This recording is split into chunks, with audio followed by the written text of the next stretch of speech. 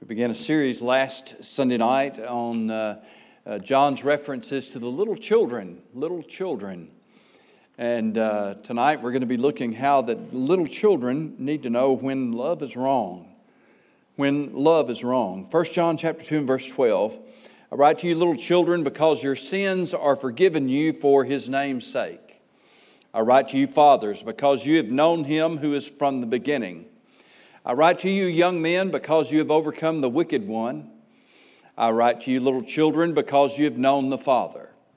I've written to you, fathers, because you have known Him who is from the beginning. I've written to you, young men, because you are strong. And the Word of God abides in you, and you have overcome the wicked one.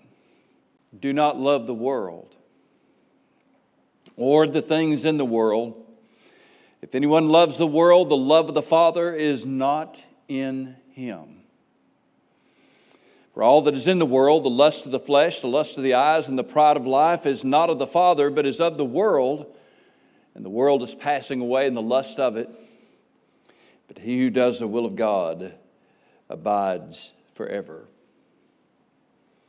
In his first epistle, John repeatedly references these little children, the rather obvious connections to the passages that we've looked at over the last couple of weeks on Sunday morning, where Jesus referenced these same things, the little children, gives us certainty and clarity that the people that John is approaching in this passage are the same ones that Jesus was, his little children, his people, believers in the Lord Jesus Christ.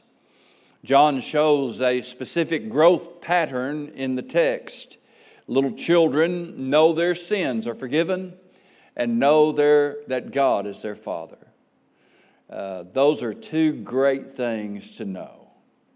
To know that your sins are forgiven, and to know that you have an eternal relationship with God as your Father, so that you are God's child. And He'll never stop being your Father. Now, those are great things to know. Some of the first information that we get in our walk with Christ. And we're never going to unlearn that. It's not like we're going to forget about all of that and then have to learn it all over again. No, that's going to stay with us. But we're going to add to that knowledge as we go along in life, so that we learn a whole lot more about God, a whole lot more about His Word and His truth. And that's exactly what John talks about. Spiritual fathers have a lifetime of learning about God and His ways. So twice John says the same thing. You have known Him from the beginning. You know, Jesus told us that this is eternal life, that you may know God and Him who He has sent. This is eternal life. Life to an eternal quality. Life to the eternal power, for you math whizzes, is that we know God. We have a whole lifetime to learn about who God is and what He does and how He works. You need to know more and more about God. I've got good news for you tonight. We're not going to exhaust the subject. All right, when we get to heaven, we're going to learn a lot more. But fathers, certainly with a whole lifetime of studying, a whole lifetime of experiences with the Lord, they have so much to tell, so much to know, because you've known Him who is from the beginning. Young men have grown in their faith. They've done battle with the wicked one and won. The only way that was possible is because they are strong in the Word, and that's exactly what He says. Because you have learned God's truth and you are abiding in God's truth. Otherwise, they would have been helpless against the wicked one and all of his efforts. But regardless of their growth status, whether little children, whether young men or fathers, He gives them all the same instruction. When you get down to the instruction part, it is very pointed. Do not love the world or the things in the world. If anyone loves the world, the love of the Father is not in him. And so in our second message that God has addressed to His little children through the pen of the Apostle John, the aged, we learn that God's little children need to know about when love goes wrong. When love goes wrong. Time when people then love the world and love the things of the world so that it crowds out the love of the Father. Back in one of my math classes, somewhere along the way, in either elementary, junior high, or high school, I can't tell you. But we learned about two words, mainly in a geometric application. Some things are congruent, we learned, and some things are incongruent. Some of you parents can tell me, is that in the new math? Or okay, you still learn that. That's good. Congruent and incongruent. Congruent refers to things that are the same. When you look at two triangles, for example, one of them may turn this way and one of them may turn this way. But if you can take those two triangles and put them together, you learn very quickly, you see, those are the same. They're congruent. Though they may be turned differently, they're the same. But then you'd take a square and try to put it over there on that triangle. That's incongruent. They are not the same.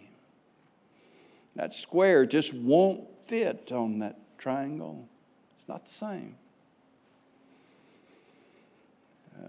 The love of the world is incongruent with the love of God. It doesn't fit. Wherever the love of God is, love of the world is in our hearts, the love of God won't fit in there. And ideally, as we go along in our life and our relationship with God, our goal is that our love for God would be so strong that the love of the world won't fit in here.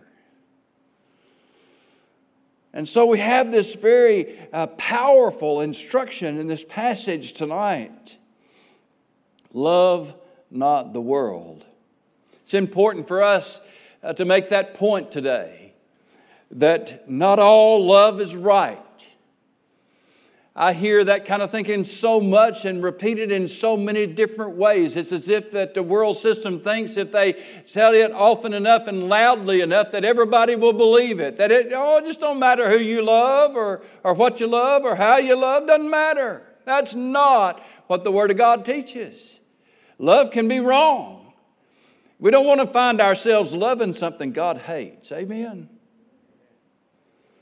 The Bible then tells us, love not the world. It matters who we love. It matters what we love, because love very obviously can go wrong. To love the Father is to hate sin. And if we love sin, we just don't love the Father. We'll discover this, look at this passage tonight then to discover why such a strong statement is given to little children, to warn them about how and when love can go wrong, about how dangerous it is to love the world, why we cannot, we should not, we must not love the world. I'll show you 3 reasons why that this is so dangerous tonight that are revealed to us in our text. We do not love the world, first of all, because of its character. That is, because of what the world is. What the world is. Do not love the world or the things in the world. If anyone loves the world, the love of the Father is not in him. Now, the world is used in Scripture in at least 3 different ways, primarily. Number 1, the world often is used in speaking of the planet Earth. Okay? This planet that we all live on. God has given us richly all things to enjoy. In 1 Timothy chapter 6 and verse 17, Acts chapter 17 and verse 4 says that God has made the world and all things in it. And there the application is very clearly, he's talking about the earth. This planet that we live on is spoken of as the world in Scripture. The Bible also speaks of the world in reference to all people. The most famous and most obvious application of that would be illustration of that would be John 3:16. For God so loved the world that He gave His only begotten Son. The world in that passage then obviously speaks of all people, humanity. For God so loved the world, we might call it mankind. Humanity is another good word. This is a reference to the human population, that God loves them and that Jesus died for them. Neither one of those ideas are in play here in 1 John when we're told not to love the world. In this passage, the word is cosmos. Cosmos. Cosmos is a word that stands in opposite to another word, chaos. Chaos. They're very similar. Those are two words on the opposite end of the spectrum. Cosmos refers to an ordered universe or a structured, organized world system. It's probably most familiar to us in the word cosmetic. Cosmetic. Just makeup, cosmetics. An ordered kind of system as opposed to chaotic. I'll just leave that alone and move on before I dig any deeper into that hole. Cosmos, an ordered system. Chaos would be disorder. As it refers then to the world, and it is often translated the world, it refers to an organized, ordered world system that is headed by Satan, that opposes the truth of God and of God's gospel and exalts itself above all. This cosmos, this ordered world system that is against God. John goes on to identify carefully by its character as the lust of the flesh, the lust of the eyes, and the pride of life, lust, and pride. Lust, and pride. 1 John chapter 5 and verse 19, John will say, and we know that we are of God, and the whole world lieth in wickedness. The New King James has it, the whole world lies under the sway of the wicked one. And that's the emphasis. Paul would give us the same thing in Ephesians chapter 2, verse 1. And you he made alive who were dead in trespasses and sins, in which you once walked according to the course of this world, according to the prince of the power of the air, the spirit who now works in the sons of disobedience. Do you see it in that passage? You once walked according to the course of this world. That is an organized, ordered, directed course of the world. The world is on a course. That course is directed by somebody. It's right there in the passage. That somebody is the prince of the power of the air. That's the devil. It is set against God. It is set against the things of God. Ephesians chapter 2 makes it very plain. 1 John 5:19, same thing. There is a world that is led, that is under the sway of the wicked one. As believers in Christ, the Holy Spirit of God lives in us and directs us and leads us. But you need to understand tonight that in our world, Satan is at work. He is at work to us, obviously. He is at work powerfully, perceptively in our world. You see, people don't devise this evil on their own. They're not coming up with all of this stuff on their own. As the Holy Spirit works in us as believers in Christ to lead us, to guide us into the truth, so the devil is operating. Right here, it's right here, Ephesians chapter 2. You can see it on this side. Ephesians 2. You can see it on your screens at home. You once walked according to the course of this world, according to the prince of the power of the air, the spirit who now works in the sons of disobedience. The devil is at work.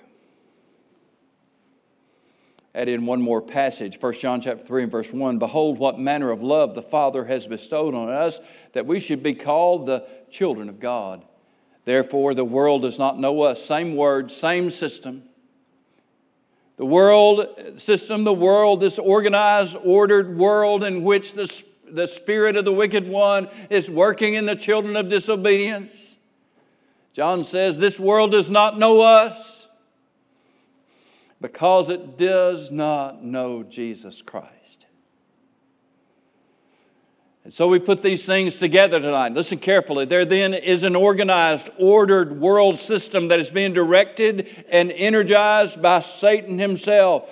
These people who are under the sway of the wicked one do not understand the Christian faith. They do not understand the Christian message. And they are in deadly opposition to it. When you try to explain it to them, they're not going to understand it. And they're going to get antagonistic often. I don't want to give you the idea tonight that we must be intimidated and cower before it. Jesus sent His disciples into that world long ago, and let's not forget, they turned that world upside down. Let's not forget, they changed that world by the power of the gospel of Jesus Christ. We still today live in the power of that change. The greater is He that is in you than he that is in the world. The gospel of Jesus Christ is powerful. It has not diminished its power. Yes, we go out into the world of darkness. Yes, we go to those who are blinded by sin and blinded by Satan. Yes, we go to those who are antagonistic toward the gospel. We're not going to win them all. But thank God Paul said by all means we might save some. We might save some. It's always been that way. And it's still that way today. Oh, don't despair, God's people. We are the children of God. Oh, what love the Father has bestowed on us that we should be called the children of God. Therefore, the world doesn't know us, because it doesn't know Him. It's time for us as God's people to remind ourselves that God did not put us in a popularity contest with the world. We're not out to win their favor or win their approval. Preachers have been preaching it for all my life, but I've heard we're a twice-born people living in a world full of once-born people. They don't understand. They don't understand. It's our job to keep telling the truth of the gospel, but remind ourselves, this world is not our home. This world is not our friend. And if the Bible's true, and it is true, it's going to become increasingly less friendly. And I think we see that playing out. I just pulled up a news channel this afternoon, looking around as I often do on the news, some of the current events. And one of the things that I saw going on right now in our neighbors to the north in Canada, they just passed a law making conversion therapy, that is, preaching that a person can be converted from their sexual choices, sexual preferences. That always seems to be what comes up. But they made conversion therapy, the idea that the gospel can change a person, so that they would no longer be homosexual, so that they'd no longer be involved in all of these other kinds of sexual sins. Conversion therapy is the name of it, and it's been outlawed in Canada. 5-year prison term. Think about that for a minute.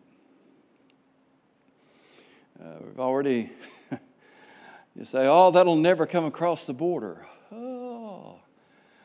If the world system has its way, folks, it will. Coming soon. Coming soon. To a community near you. I say, well, it'll never happen in our lifetime. Maybe you're right. Maybe you're right.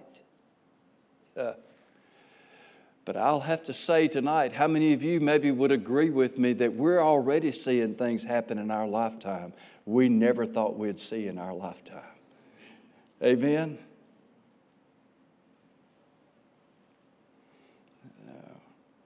God didn't put us in a popularity contest. I hope some of our young people who aren't here tonight are watching at home.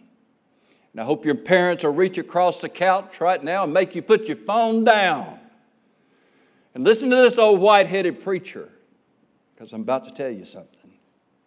You young people are in the fiercest part of this battle. The battle between a twice-born people and a once-born world. The battle between those who are filled with the Spirit of God and being led by the Spirit of God, and those who are inhabited by the spirit of wickedness and leading them against God's truth. You fight this battle every day. In many ways, the battle is for you because the enemy wants you just like God wants you. Don't be surprised as a believer in Christ when you find yourself swimming upstream all the time. Don't be surprised as a believer in Christ when you find yourself isolated or even threatened with all kinds of intimidation. The world's not your home, and it's not your friend. And if you try to be the friend of this world system, then you're going to have to leave your beliefs and your Bible behind. That's what they want. John puts it very plainly. You can love God or you can love this world, but you can't do both. You're going to have to make a choice. We don't love the world then because of what it is, because of its character. What is it? This is what the world is. It's lust, and pride. It sets itself against the truth of God and all things godly. It is led along its way by the spirit of disobedience. Isn't that everywhere in our world today? Spirit of disobedience. Does that sound familiar? We don't love the world because of what it is, because of its character. And secondly, we don't love the world because of what it does, and that's its corruption. It's corruption. Verse 15, do not love the world or the things of the world. If anyone loves the world, the love of the Father is not in him. When they asked Jesus, what was the first and greatest commandment? What did he say? Love the Lord thy God with what? All your heart, all your mind, all your soul, with all your strength. Love the Lord thy God. Number one, love God. So to understand how serious this is when John says, when you love the world, the love of God goes out. We need to understand then that what is happening here is that the world system, this organized, orchestrated system of evil against God's truth has one objective. It wants to rob your heart away from the love of God and therefore keep you from doing the very first thing that God tells us to do. And that's love Him. Love the Lord thy God. But if you love the world, can't do it. John says, the greatest human responsibility is taken away. The three things that John mentions in this passage are the things that the world uses then to draw us away from the love of God.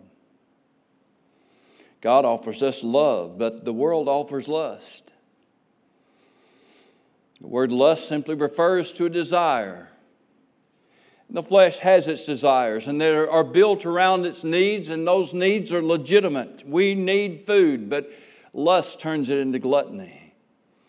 We need companionship and sexual fulfillment, but lust turns it into perversions and compulsions. We need rest, for example. But lust turns it into laziness. It's the lust of the flesh. God gives us love, but the world gives us lust, and it speaks then of the lust of the eyes. We might not think of the eyes having a desire, but there's a reason why we say, here, feast your eyes on this. The eyes. Not going to dwell on this very long. I preached about this morning. If you didn't hear it, it's at www.faithbaptist.something. Help me out, Mark. .org. Thank you. Be patient. I've had COVID twice. Feast your eyes on this. Pride of life. the desire to have, to do, to be, and to wrap it all up in a package of me. It gets us so full of ourselves and what we like and what we want that the idea of what God wants is lost. And in fact, we are even so caught up in this, it can be, that we really don't know where our wants stop anymore. We could even convince ourselves that we are 100% sold out to what we want, and actually we're doing what God wants for me. It's how deceptive it is. But all in all, it brings us back to the corruption of the world. What does the world do? The world is out to corrupt us away from what we were created by God to do, which was to love Him, and what we are certainly recreated in Christ to do, and that is to love Him, to honor Him, to worship Him. So we don't love the world then because of what it is, because of its character. We don't love the world then because of what it does. It corrupts, crowds out any room in our hearts for the love of God. Then last, little children need to know not to love the world because of its condemnation. That's because of where it's headed. Look at it, verse 17. And the world is passing away. Let me just stop there for a moment and say, amen. Amen. Sometimes it seems like this world is winning. It's not. Oh, it's going to carry the day. It won't. Oh, it's going to just take over everything. No. It may have its day, but the world is passing away in the lust of it. All that is in the world is under the condemnation of God. And if you choose to end the world, then that's what you get. The world is passing away. It is temporary. It is transitory. But he who does the will of God abides forever. Forever. The world with all its schemes and dreams is passing away. You know, one would think with all of our education and all of our technology that mankind would be coming up with all kinds of new things that makes life better. You'd think we'd be solving our problems by now. I mean, look at all this technology. Look at how smart we are. Look at all this great and grand and glorious stuff that we're trying. And man, these are great things. Is it solving our homeless problem? Seems like that's getting worse. Is it making people happy? Seems like it's making them mad. Oh, we're seeing peace. Peace, surely peace. Surely we're just doing away with that old-fashioned terrible thing called war, aren't we? We're dealing with that. I want to warn you folks tonight. We need to keep our eyes open as God's people on what's happening and what's about to happen with Russia and China. I'll just put that out there for you tonight. Remember, somebody's pulling the strings of all this. Somebody's behind it. There's a course. And we know who's pulling that string. Are we making the world better? We have better ways of treating people? Are people being nicer? Are they better adjusted? Are they more at peace? Are they happier? Are their marriages better? What? Is the world getting better? It's getting worse. All our technology, all our science. The great old preacher Vance Havner said it best, and he said this back in the 60s. Our technology, he said, is giving people more to live with, but less to live for. Amen, Vance Havner. Got everything to live with and nothing to live for. It ain't no wonder they're miserable. We're not that way, people of God, amen? We've got something to live for. The wealth of the world could somehow satisfy us, and it can't, but if it could, it still wouldn't be of much use to us because you can't keep it. One of these days, death will claim us. And what do you leave behind? All of it. You see, you've only got one life, and you can give it to the world. You can love the world. You can let the world sell you its ideas. But if you do, you'll end up so confused that you can't even figure out whether you're male or female anymore. That's happening in our world. You'll be miserable. You'll be angry against some imaginary system that's creating all of this injustice and keeping you from being everything that you've always dreamed you could be. Because you can be anything, can't you? You can do anything, can't you? You can spend your life trying to create some imaginary sense of justice where life is fair as you think it should be. You can do that. You can buy into the lies. You can buy into the deception and live your life on a treadmill trying to convince yourself that you're happy while you're doing it. And it's all passing away, folks. Nothing lasts. I've lived long enough to see today's great cause become tomorrow's foolish quest. Today's big discovery becomes tomorrow's foolishness. That's ridiculous. Nothing lasts in the world. Why? Because the world is passing away. And whatever it comes up with, whatever scheme it comes up with, whatever theory it has, it may be a theory today and they'll call it truth tomorrow, but the next day they'll be calling it a stupid lie.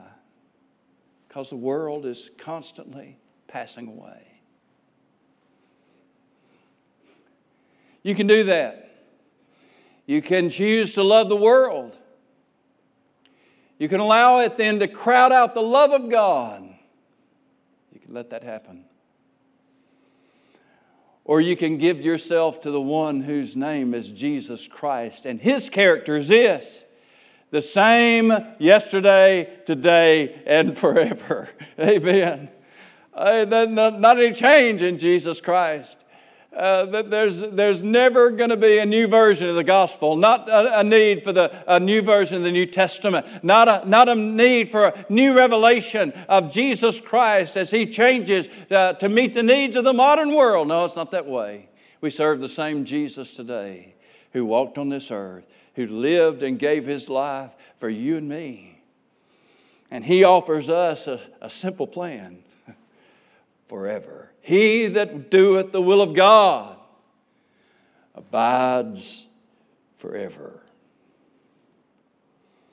You can give your only one life. You've only got one. You can give it then to the world and all of its schemes and dreams, all of its versions of reality, all of its ideas of truth and theories that change from one minute to the next.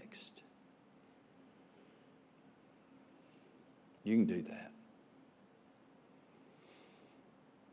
Or you can invest your life with the Lord Jesus Christ. And then your life can have eternal consequences. Eternal.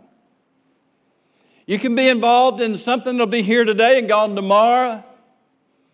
Or you can be involved in the kingdom of Christ and it'll stand after the last mountain on this planet has melted down and rolled down in sand to the sea. And the truth of Jesus Christ will still be going on. If the stars burn out, the last one can burn out. And yet the things that you have done and the truth that you have learned will still be impacting your life. You can be involved in a work that lasts forever.